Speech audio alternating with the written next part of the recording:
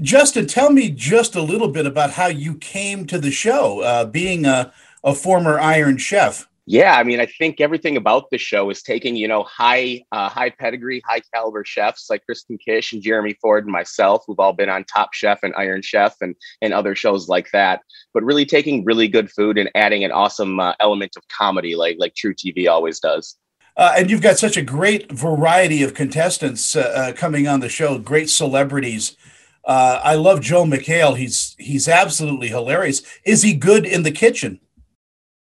To be honest, Joel was very good in the kitchen. He gave us a good hand. I mean, I think you'll see some.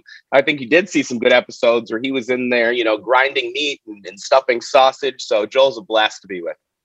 Um, and when you're recreating foods from different restaurants and different places, do you ever run into trouble with that? I mean, are recipes, like government secrets to some restaurants?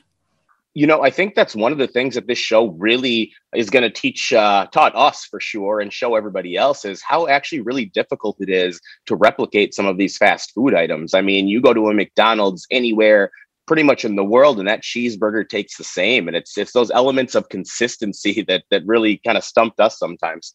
That's a little scary to me, not taking anything from McDonald's, of course, but having it always the same uh, bothers me a little bit. I mean, a great restaurant, a great chef, they're always improving their recipes. Right, right. And I think that's when round two comes into play, where we get to do our remixes and really take those flavor profiles and, end up with something completely different. Being a chef and a well-known award-winning chef like you are, is health always on your mind when you're cooking? I mean, I think health always has to be on your mind in some capacity, but at the end of the day, it's food, and there's always elements of guilty pleasures. I mean, none of us are going to say that we are constantly only eating health food. I think we'd all be lying to ourselves. So, and that's what this show is all about: taking those guilty pleasures, taking those things that we love that maybe we don't eat every day, but always have a craving for. One of the great things about life, and it doesn't matter. I'm Italian, I grew up, always, fighting over food at our house, is the fact that we all come together over the table. That's 100% it. I mean, that's what brought me to this industry, is just that universal language of food. I think, at Handsome Hog, at one of my restaurants, one of our mottos is nobody's ever mad at a barbecue. You can show up, and if there's meat on a grill, you're gonna be smiling. So, and I think that's what food does for us.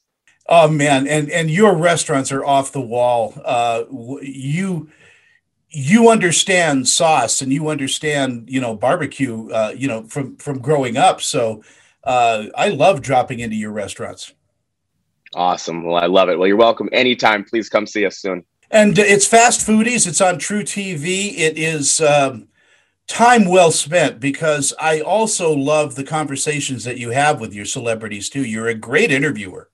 Yeah, I mean, just breaking down kind of those walls. I mean, being able to just have them in our element. I think most of the time when you see these comedians and celebrities, we're in their world. But we brought them into our world, broke down those barriers, and really just got to get to know them on a totally different level.